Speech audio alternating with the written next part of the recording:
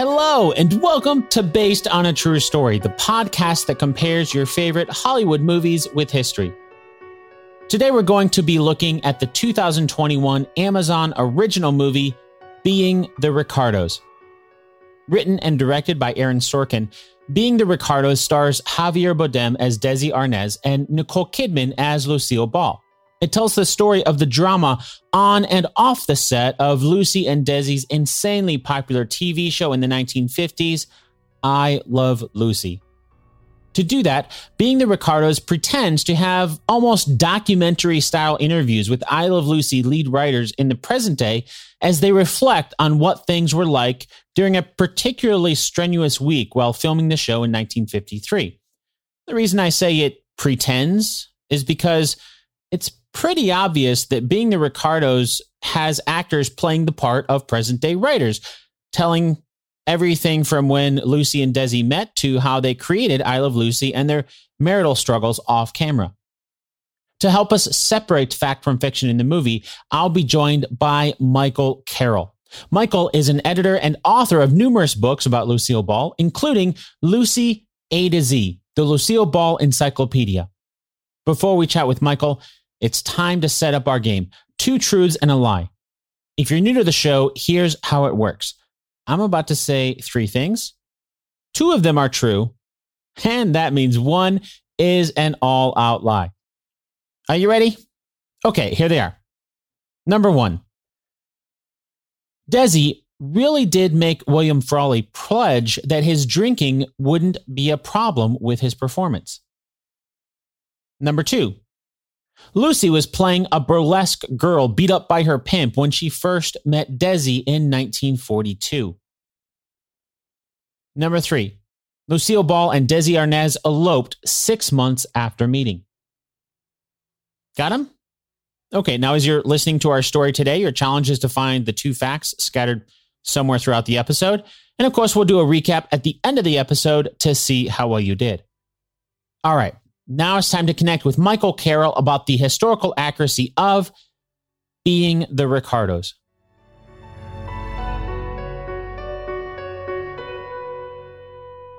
Before we dive into some of the details about the movie, if you were to take a step back and give Being the Ricardos a letter grade for historical accuracy, what would it get? Gee, I would probably give it a C- overall, maybe even a D or D- in certain areas. The screenplay makes a point of noting that at one time, Lucy aches to be known as a serious actress, up there with Crawford, Davis, Hayward, whatever. I'm just not sure how true that is. Lucy wanted success in her film career, sure, an audience that would respond to her performance like any actress, but when she got one in the right medium, television, she soared like no one else before or since. In film, hardly any director or producer knew what to do with Lucy.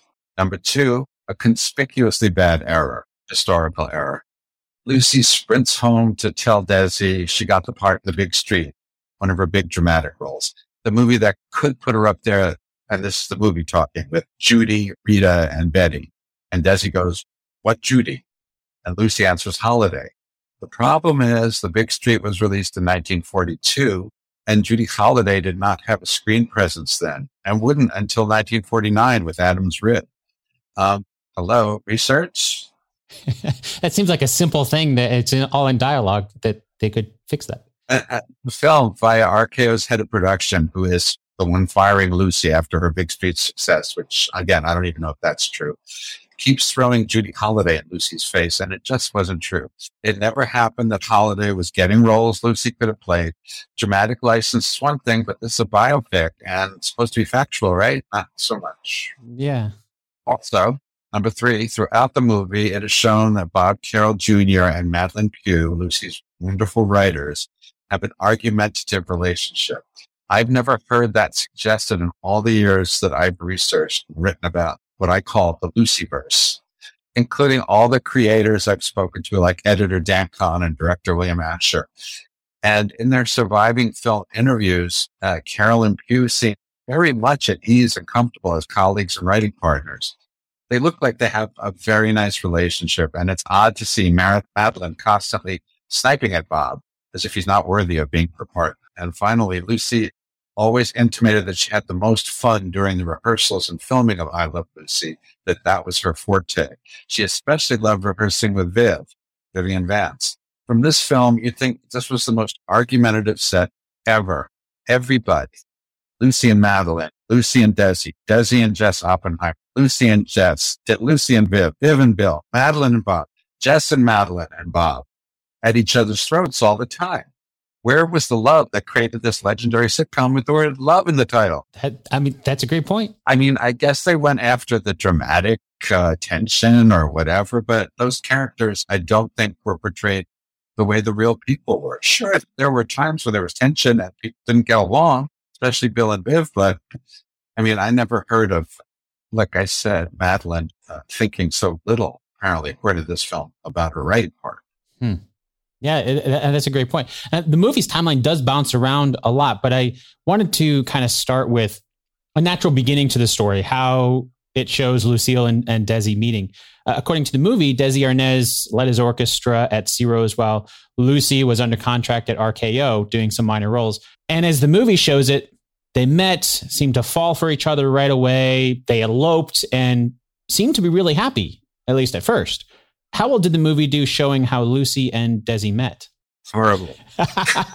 As you might be able to tell already, I wasn't real fond of this movie. As the older versions of their characters are, and this is in quotes, interviewed to describe how Lucy and Desi met, there's another major error.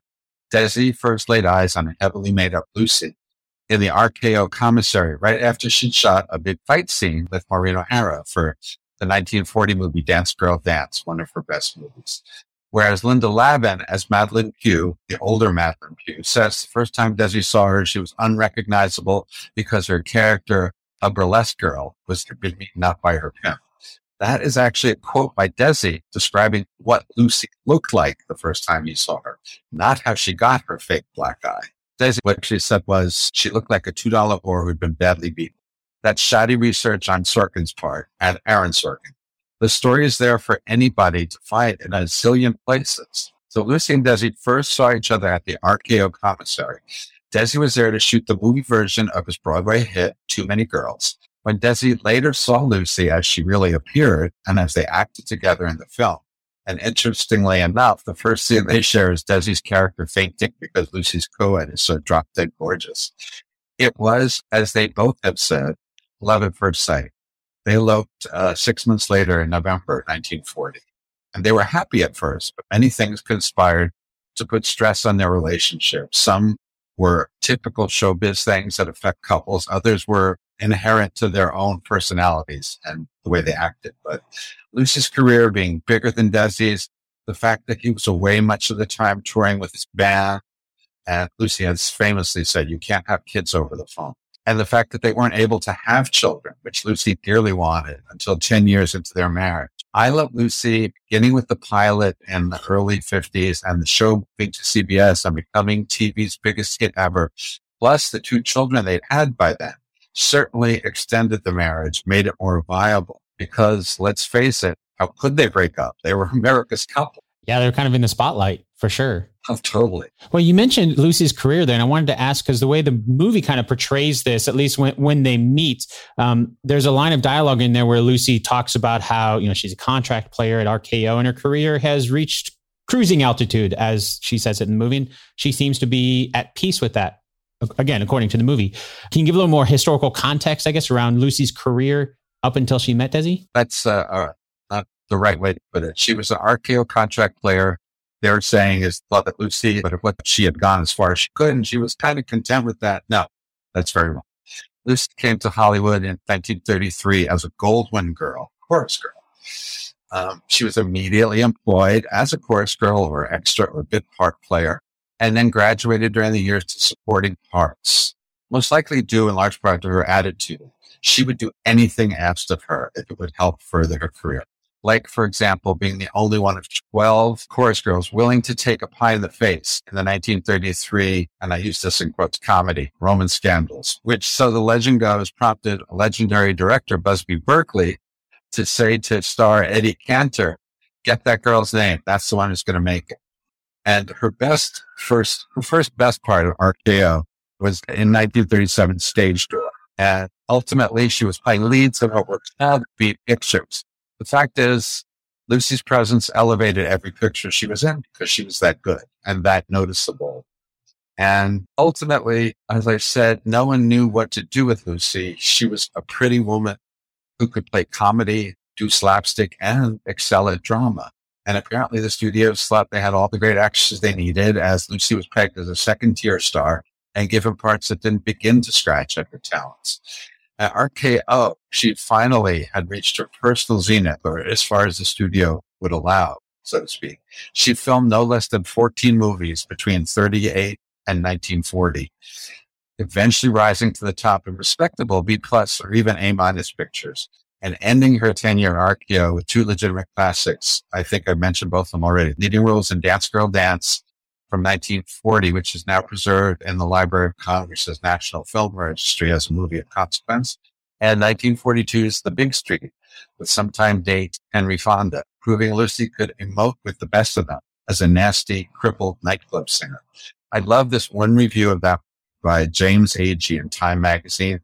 Quote, pretty Lucille Ball, who was born for the parts Ginger Rogers sweats over, tackles her emotional role as if it were sirloin and she didn't care who was looking. So it was The Big Street that caught everyone's attention, especially the folks at MGM, which is often referred to as the Tiffany of movie studios. They offered her a contract, which was a definite step up. So she wasn't cruising, you know what I mean? Yeah. And granted, MGM mostly didn't know what to do with her either. They cast her as herself in decent roles, but as a brassy chorus girl, or in flashy Technicolor cameos in films like Ziegfeld Follies and Thousands Cheer. But no matter, Lucy met and again learned and palled around with silent film legends Harold Lloyd and Buster Keaton, also languishing at MGM at the time, sadly underused, who taught her about comedy. That was Lloyd, who directed her, I think, for one film, and how to use props. That was Buster Keaton. Oh, and one very, very important thing also happened at MGM. The resident hairstylist, Sidney Guilleroff, decided Lucy's, quote, hair was brown, but her soul is on fire, unquote, and gave her a unique red-orange apricot tint.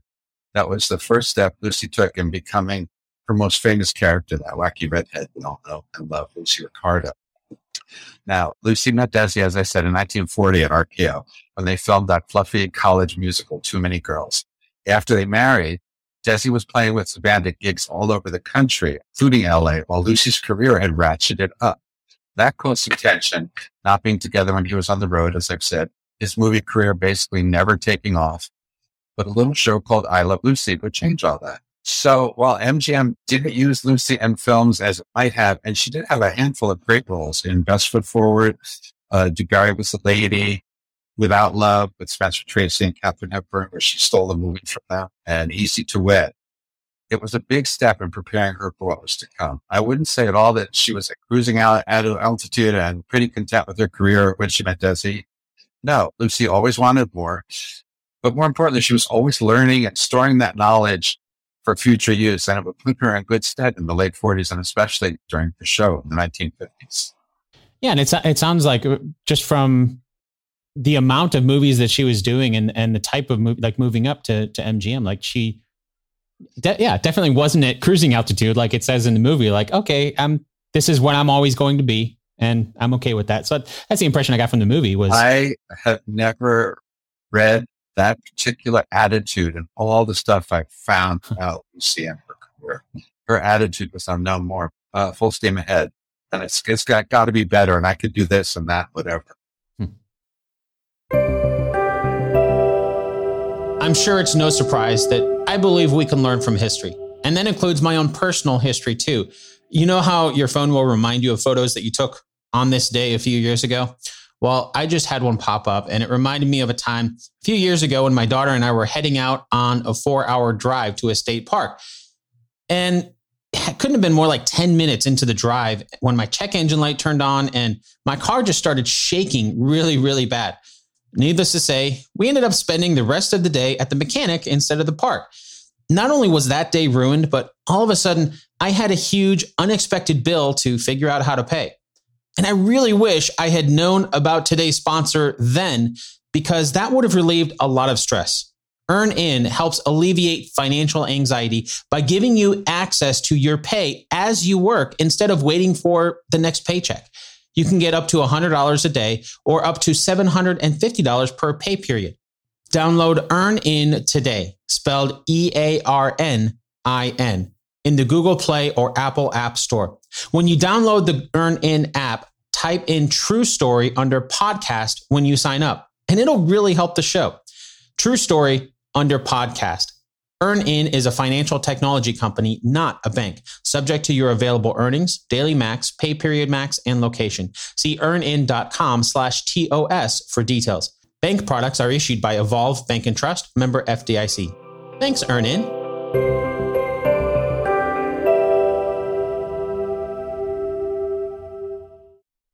Look, Bumble knows you're exhausted by dating. All the must not take yourself too seriously and 6'1" since that matters. And what do I even say other than hey? Well, that's why they're introducing an all-new Bumble with exciting features to make compatibility easier, starting the chat better, and dating safer. They've changed, so you don't have to. Download the new Bumble now.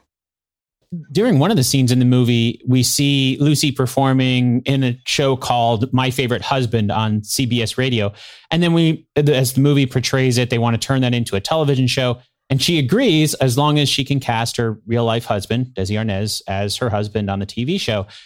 And she gets a lot of kickback for this. As the CBS exec in the movie says, and I'll quote here, it says, "We cannot have an all-American girl married to a man who is not American."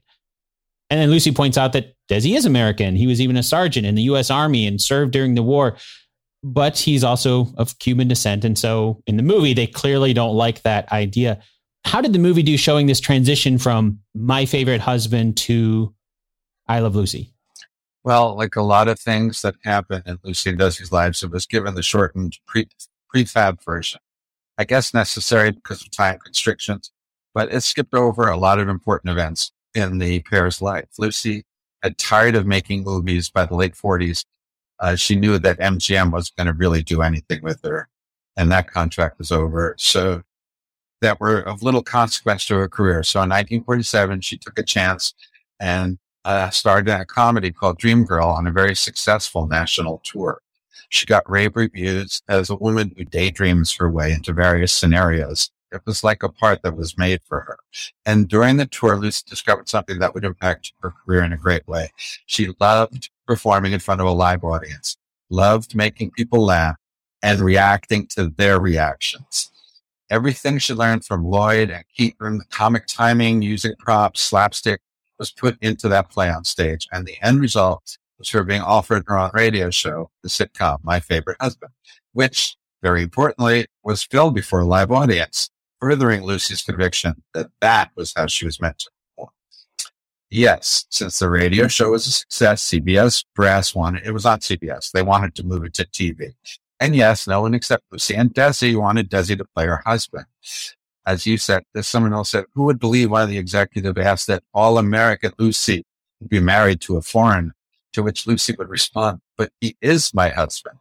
Lucy and Desi took their act on the road, as sort of a promise to CBS to show them that the public would love them, or did love them. And in a vaudeville type review, they performed at movie theaters around the country, and it was a huge success, which led to the I Love Lucy pilot and the eventual groundbreaking TV show. I don't think any of that was in the movie.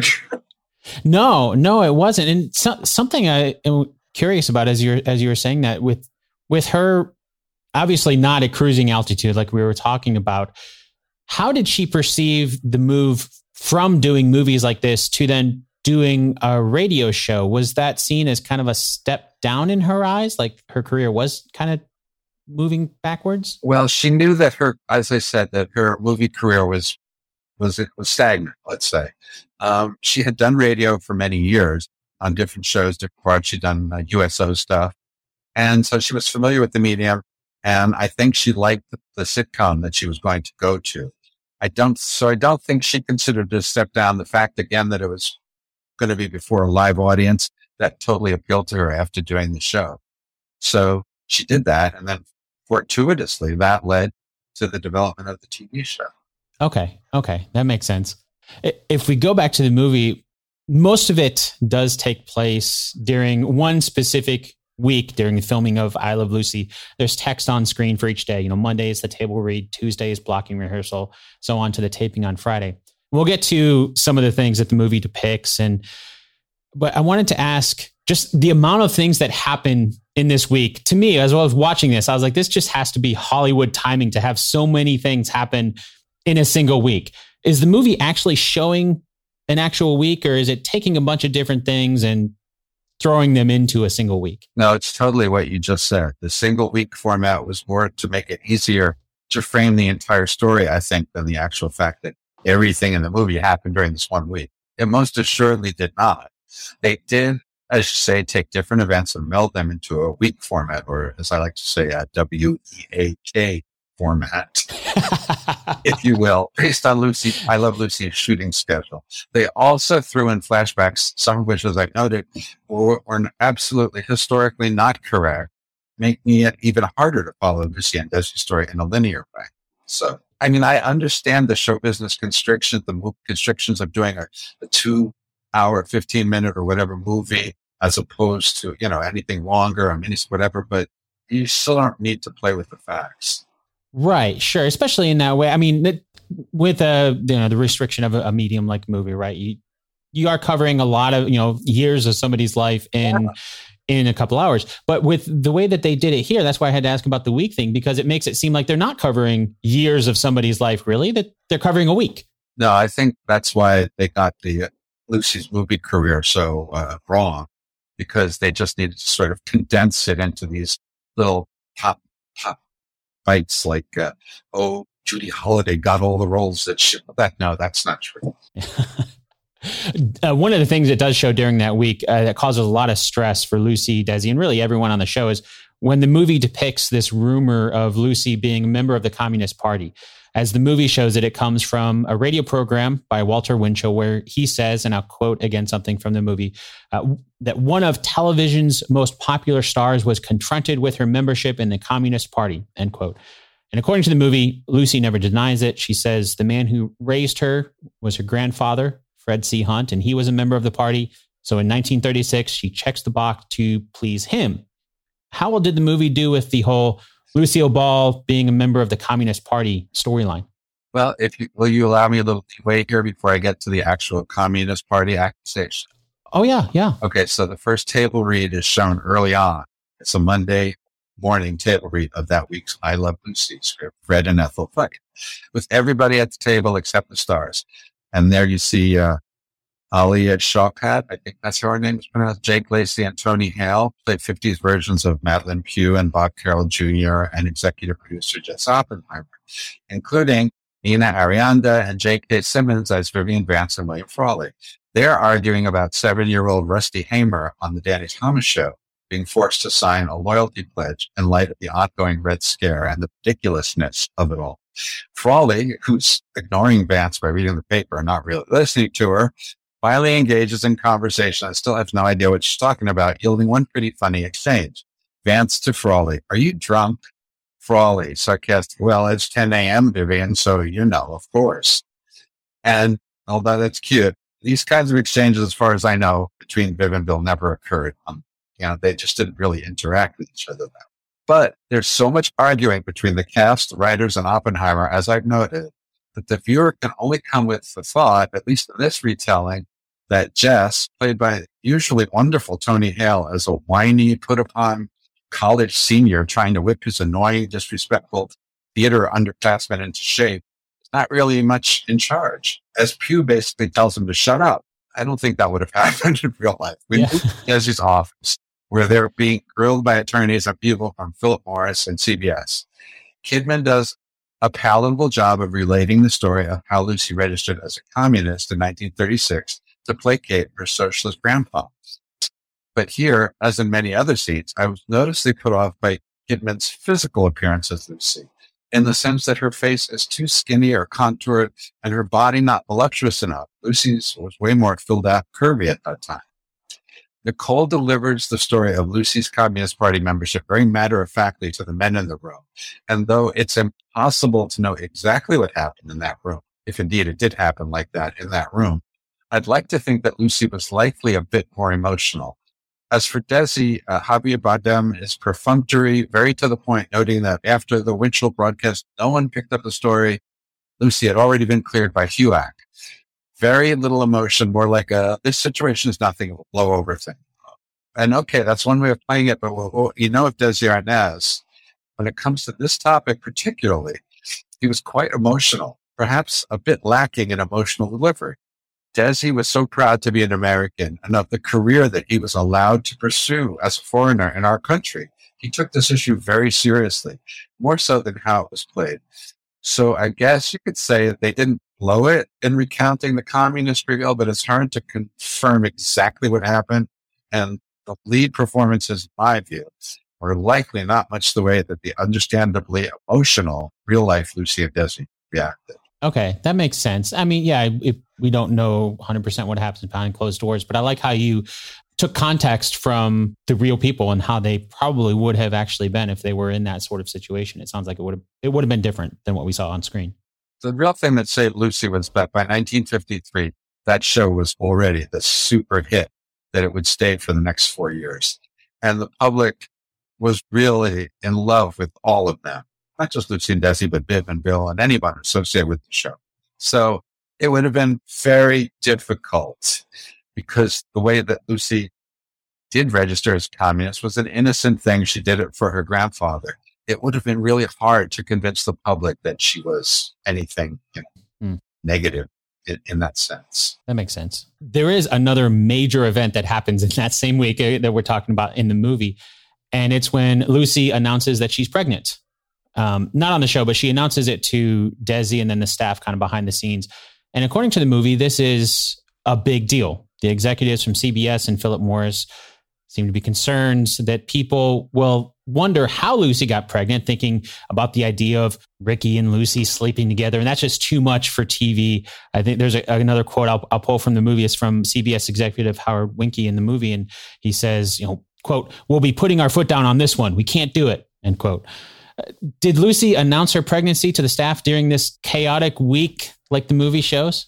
Probably not. It was in 1953. That's when that particular scene took place. But during that same week as the Communist Party thing, I doubt it very much so. It was a revolutionary concept at the time, especially on TV's #1 show. So naturally, there was major pushback from the network and sponsors. The movie kind of tells the actual story. But in the film, Sorkin gives the credit to Desi Arnaz. And Arnaz was truly a television pioneer, and you might even call him a genius in that medium. He changed the way the industry made and produced television shows forever. He created the rerun. But Sorkin's film has Lucy and Desi breaking the news to the writing staff and Oppenheimer, who aren't all that thrilled. After all, they might be fearful of their jobs, since the idea could easily be nixed by the network or sponsors. Still, Desi is positive Lucy will have her baby. This is in the movie, and that it will be filmed for TV as Lucy Ricardo's baby. However, in her own autobiography, Lucy's version of events is different. She says, and this is a quote, "In May 1952, Desi and I both walked into Jess Oppenheimer's office elated," she wrote. "Well, amigo," Desi told Jess, "we just heard from the doctor. Lucy's having another baby in January, so we'll have to cancel everything. That's the end of the show." Jess sat looking at us, silent. Then he remarked casually, "I wouldn't suggest this to any other actress in the world, but why don't we continue the show and have a baby on TV?" And the LA Times noted that CBS, and I'm sure the pronunciation of this, BIOW agency, the one which represented sponsor Philip Morris, BO, maybe, I don't know, weren't excited by the idea, but they went along with some conditions. The advertisers originally stipulated they would only agree to 1 or 2 episodes about the pregnancy. Arnaz wrote a letter to Philip Morris chairman Alfred Lyons, reminding the executive of the success the show had delivered to date under their creative decision-making, and suggested, not so subtly, that any changes to that now would warrant a shift in culpability for any subsequent failures of the show because of it. And if I may be permitted to quote my book, the final word on this, it's from Lucy A to Z, the Lucille Ball Encyclopedia. When Lucy became pregnant during the second season of her hit show, exec producer Jess Oppenheimer and Arnaz hit on the idea of writing it into the script. as a way of keeping the show going without interruption. At that time, performers couldn't even say the word pregnant on TV. It was expectant or expecting was about as risque as it got. Arnaz smartly decided to give script approval to a select group of clerics of all faiths, and thus won the CBS network's okay to go ahead with the storyline. The night Lucy gave birth to little Ricky on the air, January 19, 1953, Desi Arnaz Jr. was delivered by cesarean section in Los Angeles. The Birth of Little Ricky episode was the sitcom's most watched ever, eclipsing President Eisenhower's inauguration the next day, and remained a benchmark for most sets tuned to one show until the 60s. It garnered 44 million viewers, 72% of every TV home at the time, a figure that would be coveted today by any TV executive, and virtually impossible to achieve except for an event like the Super Bowl, due to the fractured nature of the viewing audience, thanks to the huge amount of viewing choices now available, not just 3 networks, for example, but streaming and all that too.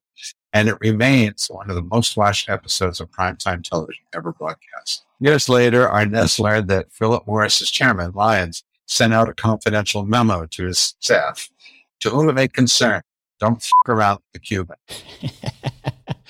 I think they show that in the movie, don't they? At some point, I seem to remember him saying that.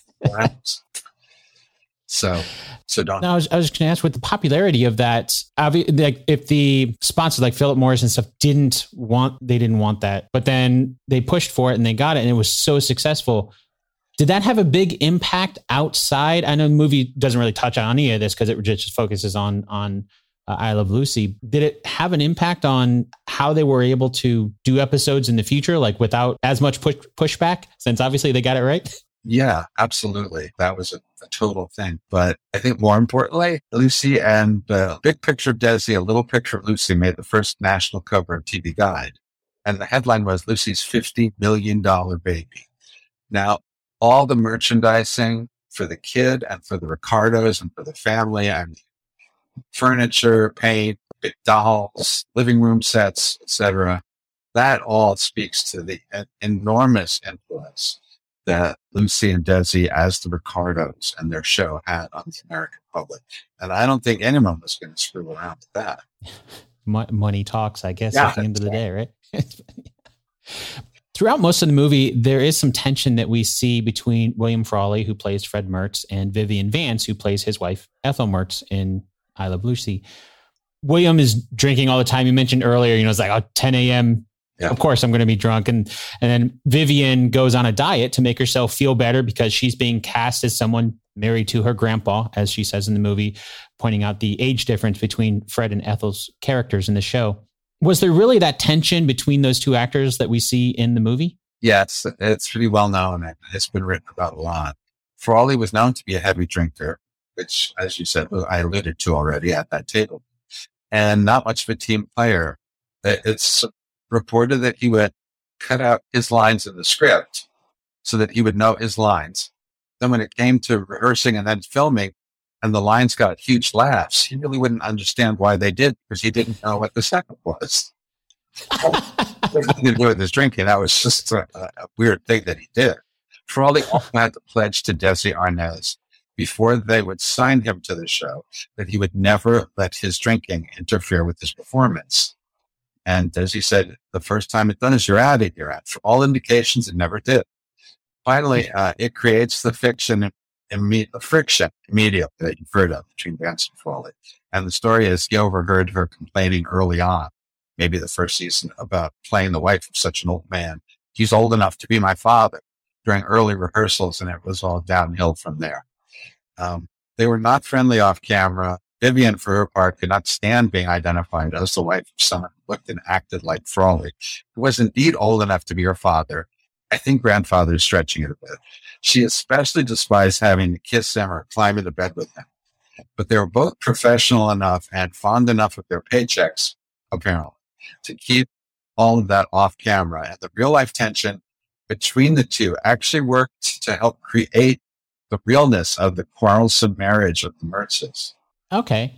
So they kind of played off it, even though he may not have known why it was so funny. I like that about cutting out the lines. Well, they were offered a spinoff at the end of the half-hour show. or maybe really? of the Hour show, just featuring the Mertzes. But Vivian refused it. And that's really why he began to hate her after that. He would have done it, and it would have made them both a lot of money.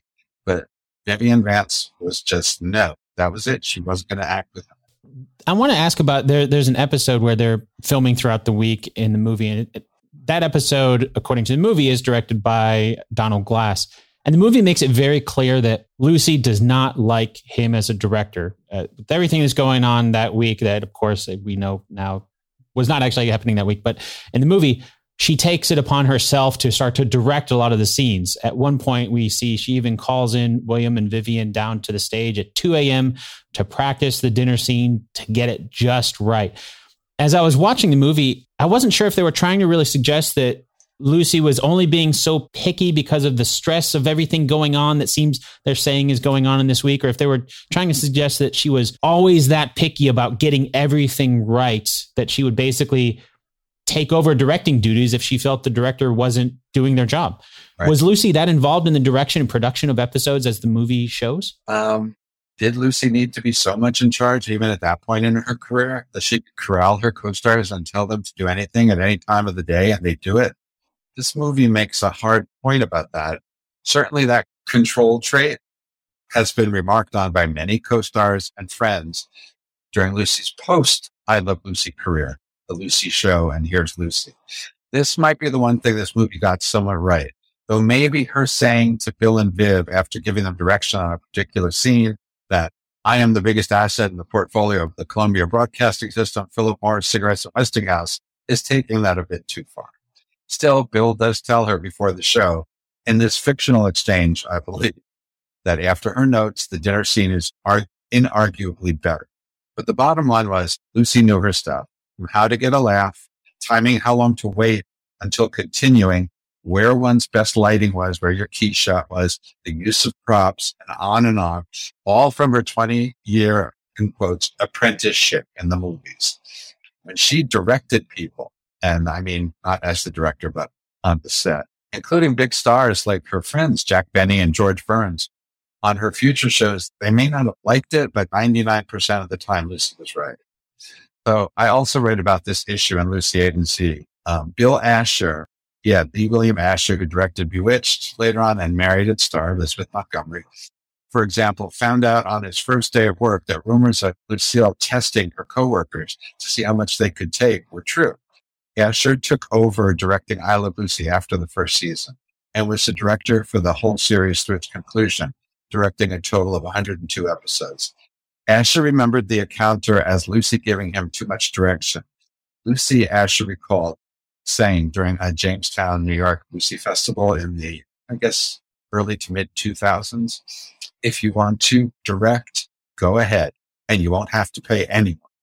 At which point, he says, Lucy broke down in tears and ran off the set, and Asher retired to the men's room because he didn't yet have an office.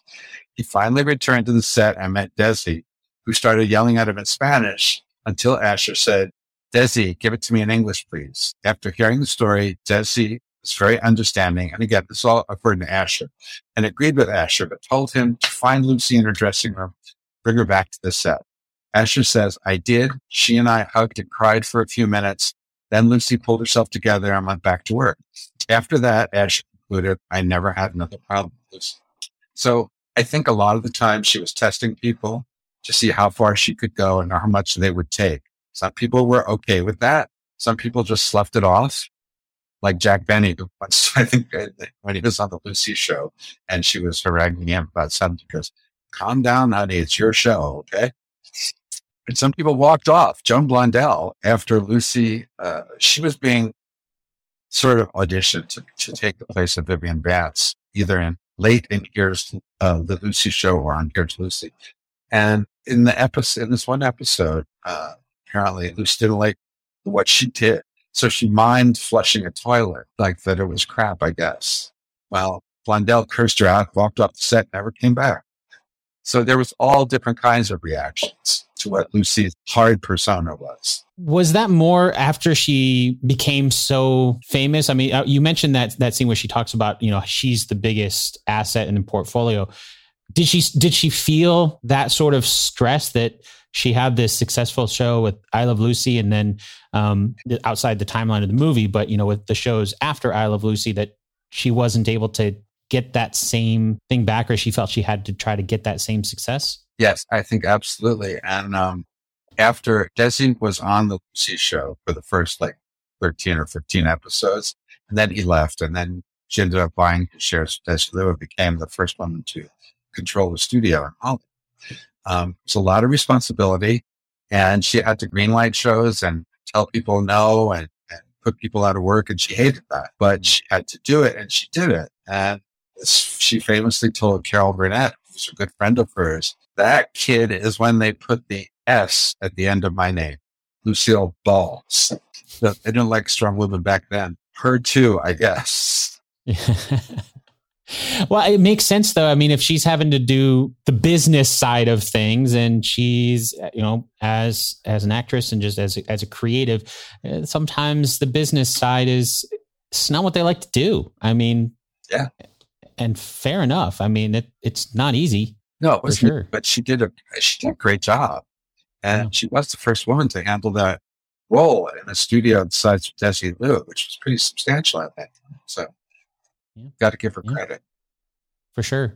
Near the end of the movie, Desi's plan to make the whole Lucy being a communist in the press go away is to invite the press to a taping of the show. Before they begin, he shows everyone the Herald Express newspaper in the movie. It has big red letters. It says Lucille Ball, a red. I think even there was a line of dialogue was like, I didn't even know the newspaper had red print. The studio audience there gasps when they see the headline. And then he takes a phone call from a man that verifies that the FBI has no reason to believe Lucy is a communist. And that man identifies himself as J. Edgar Hoover. The plan works. Everyone cheers Lucy. The press writes about it. And according to the movie, they save the show. Did Desi Arnaz really talk to Hoover on the phone to confirm that Lucy wasn't a communist for the live studio audience like we see in the end of the movie? Right. According to many sources, Desi did call Hoover in earshot of the studio audience.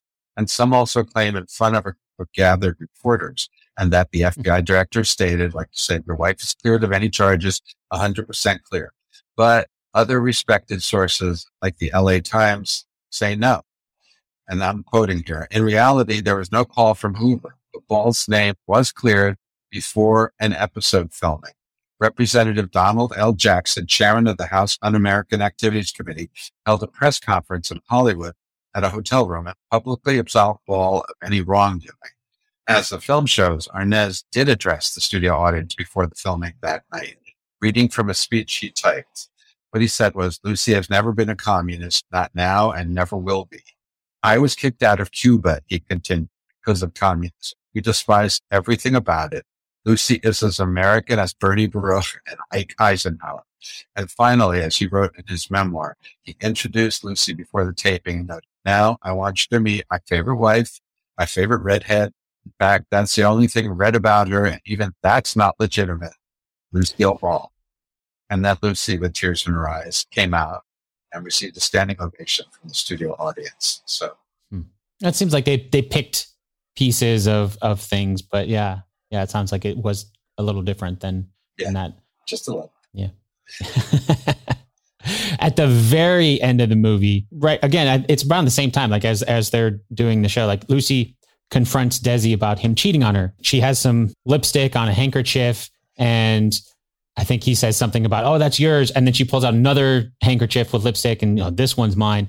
And then finally he admits that he is cheating. He says it really meant nothing. They were just call girls. And then she says they have a show to do. So forget about this for half an hour. And that's how the movie ends. There's some text at the very end that says March 3rd, 1960, Lucy filed for divorce from Desi the morning after their final performance together. So the impression that I got from the movie was their marriage only stayed as long as the TV show did. So maybe it was more about a business relationship than a true loving marriage at the end. Is that right? I don't think so. No, there was actually real true love between Lucy and Desi.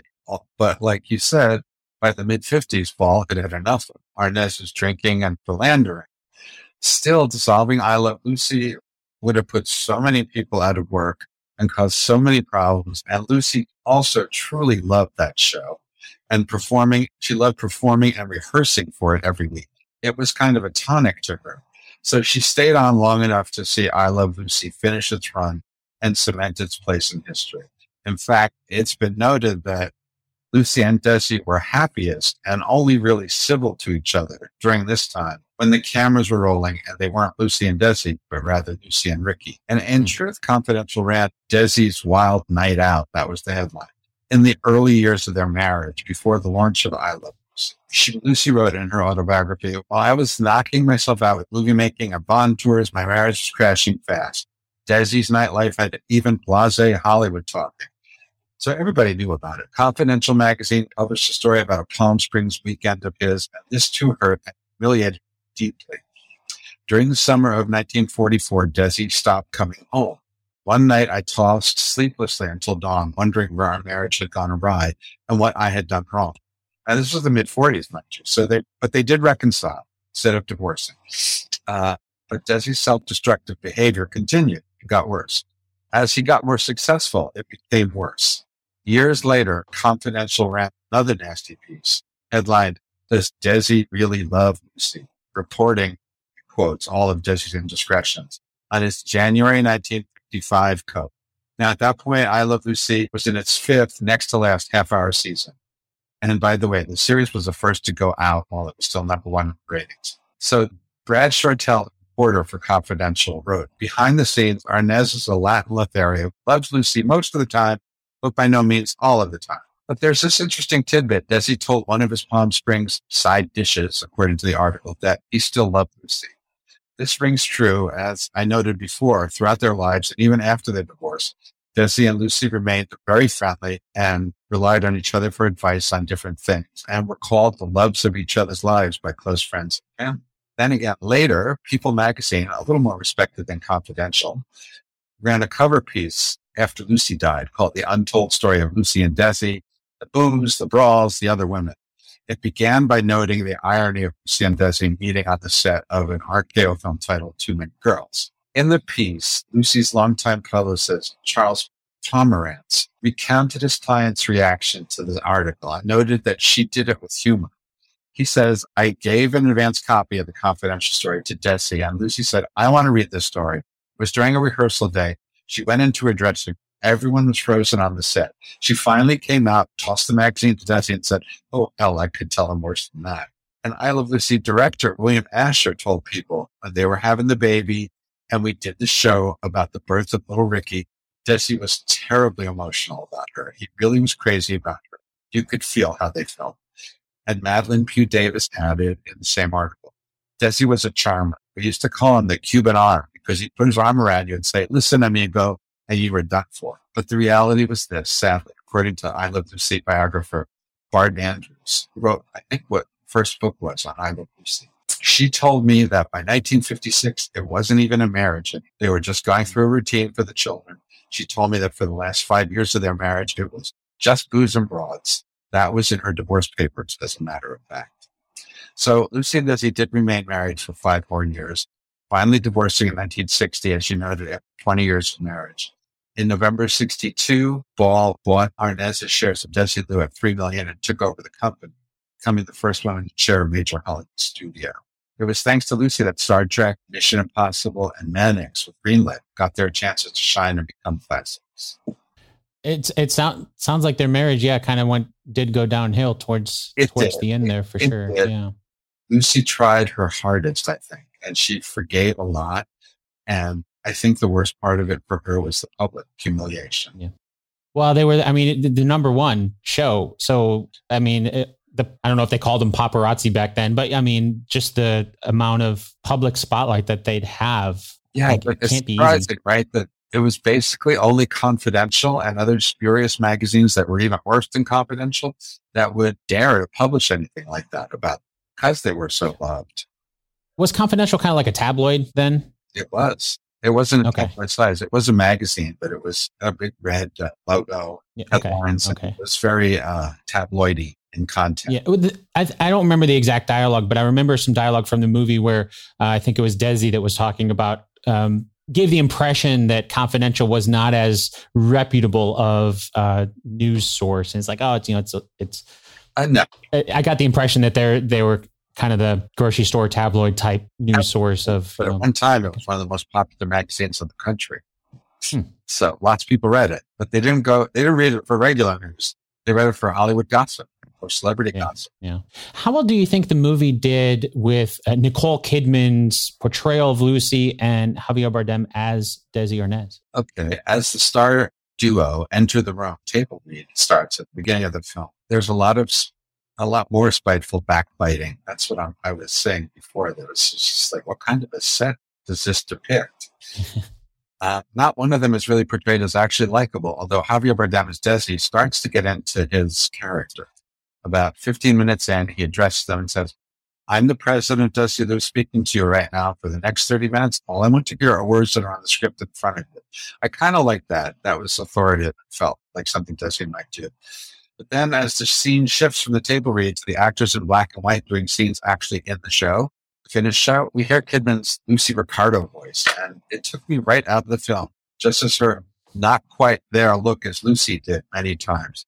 It was obvious Kidman was trying to get a higher register as Lucy. But it didn't work for me. Her entire Lucy Ricardo performance at the start is too cute. Yeah, it's obvious that she studied Lucy's mannerisms as Lucy Ricardo and how Lucy spoke and moved and her facial expression, etc. There's some work that's okay, but after all, Kidman's a good actress, so you would expect her to do that research.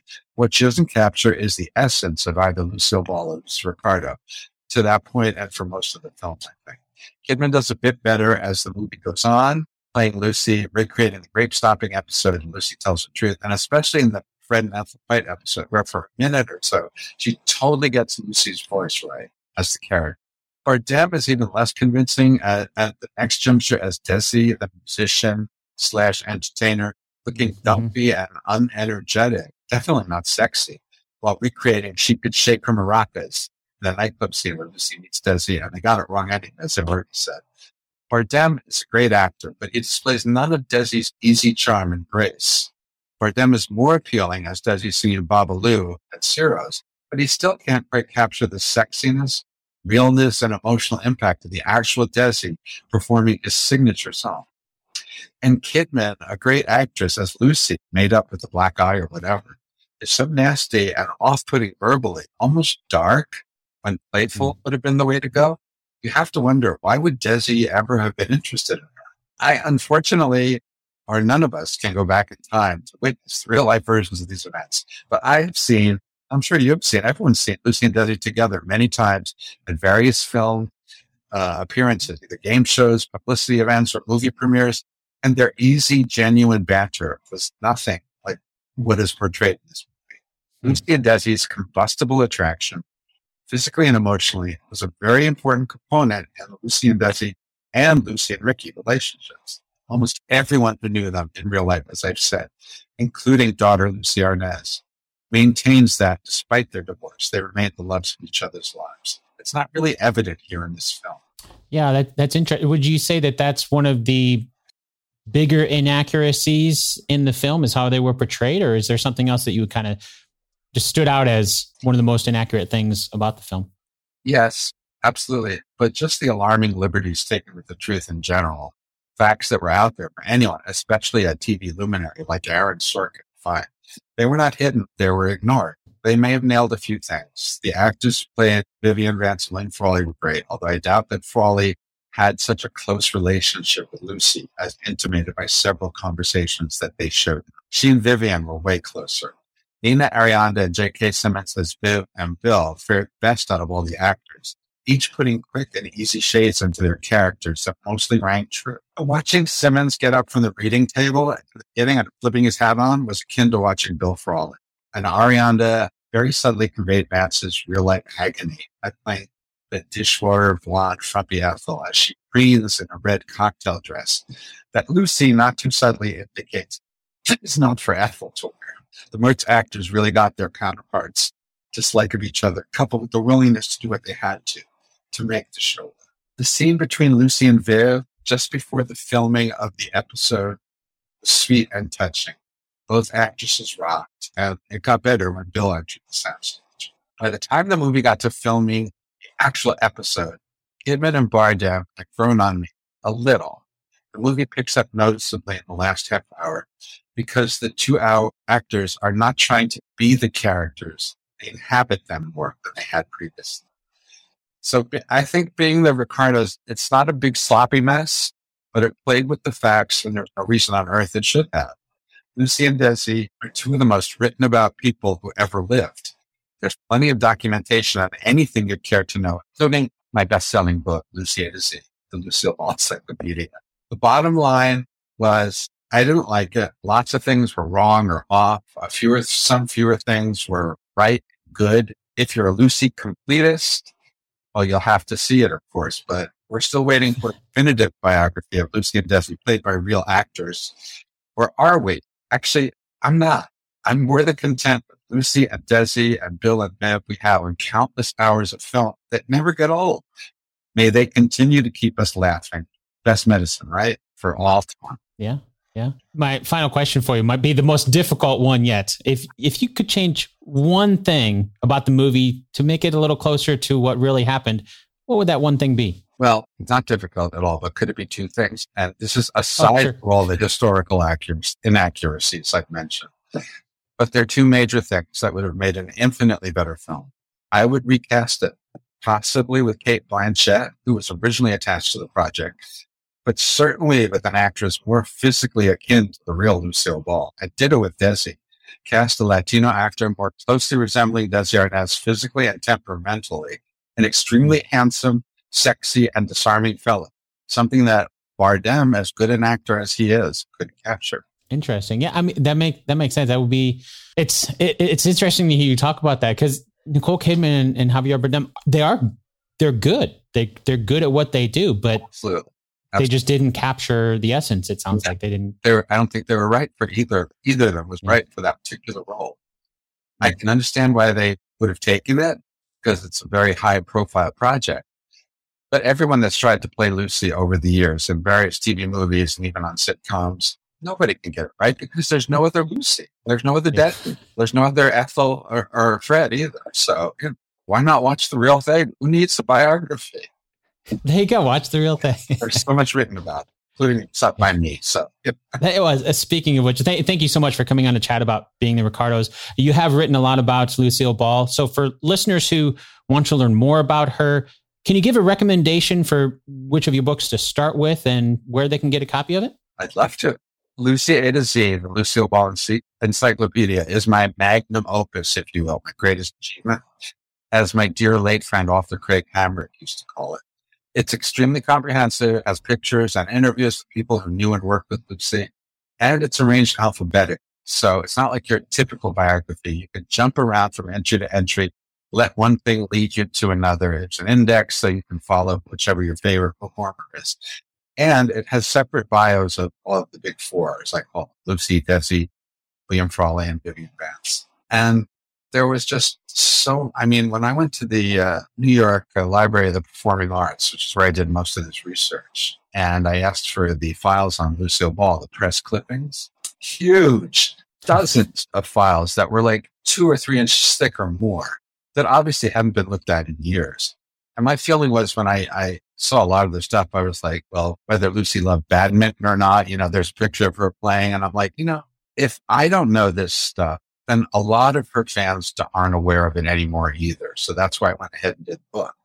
So there was so much info and press clippings left over from the original and trivia that was just hanging out in my brain. I channeled it into 4 other books. The Lucy Book of Lists, that was in honor of her 100th birthday.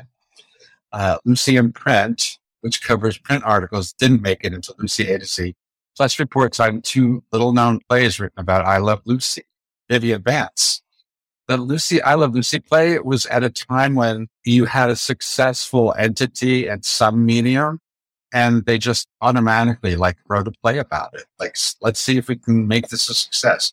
It's really interesting. I found it at the New York Public Library, and I stayed there for half an hour and Xerox the whole thing so I could read it. It was hysterical. And then the final book I wrote, The Comic DNA of Lucille Ball, Interpreting the Icon.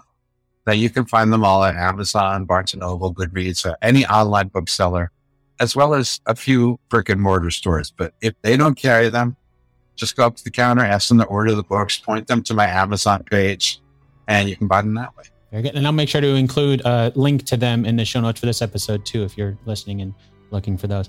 Thank you. Thank you again so much for your time, Michael. It was my pleasure.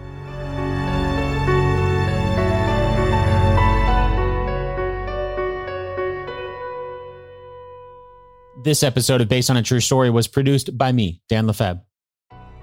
I'd like to thank Michael Carroll once again for sharing his knowledge about the world of Lucille Ball and Desi Arnaz that we saw in Being the Ricardos. If you want to learn more about the true story, definitely pick up a copy of Lucy, A to Z, the Lucille Ball Encyclopedia. As always, you can find links to that book and more of Michael's work in the show notes for this episode, as well as on the show's home on the web, basedonatruestorypodcast.com.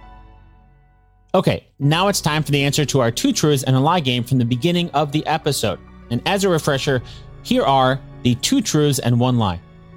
Number 1. Desi really did make William Frawley pledge that his drinking would not be a problem with his performance. Number 2. Lucy was playing a burlesque girl beat up by her pimp when she first met Desi in 1942. Number 3. Lucille Ball and Desi Arnaz eloped 6 months after meeting. Did you find out which one is a lie? Let's start with number 1. Desi really did make William Frawley pledge that his drinking wouldn't be a problem with his performance. That is true. As we learned, William Frawley, who played Fred Mertz in I Love Lucy, was a heavy drinker like we see in the movie. And Desi Arnaz really did make him pledge that drinking wouldn't interfere with his performance. And from what we can tell, it never did. That brings us to number 2. Lucy was playing a burlesque girl beat up by her pimp when she first met Desi in 1942. That's the lie. First, Lucy and Desi actually met in 1940 and not 1942. But also, as we learned from Michael, the line from Being the Ricardos that talks about how Lucy was unrecognizable because she was playing a burlesque girl character who was beaten up by her pimp, Michael clarified that's pulled from what Desi said about how Lucy looked. But it's not at all the real reason why Lucy got her fake black eye when the two met. So a pretty important difference that the movie got wrong. That means number 3 is also true. Lucille Ball and Desi Arnaz eloped 6 months after meeting. As Michael pointed out, when Lucy and Desi met, it was love at first sight. They eloped 6 months after meeting, and so there was true love there at first. Of course, as we learned over the years, Lucy got tired of Desi's drinking and philandering. If this podcast was entertaining, if you find value in what you're listening to, if you like what I do and you'd like to give back, you can do that over at basedonatruestorypodcast.com/support. Once again, that's basedonatruestorypodcast.com/support. Until next time, thanks so much for listening, and I'll chat with you again really soon.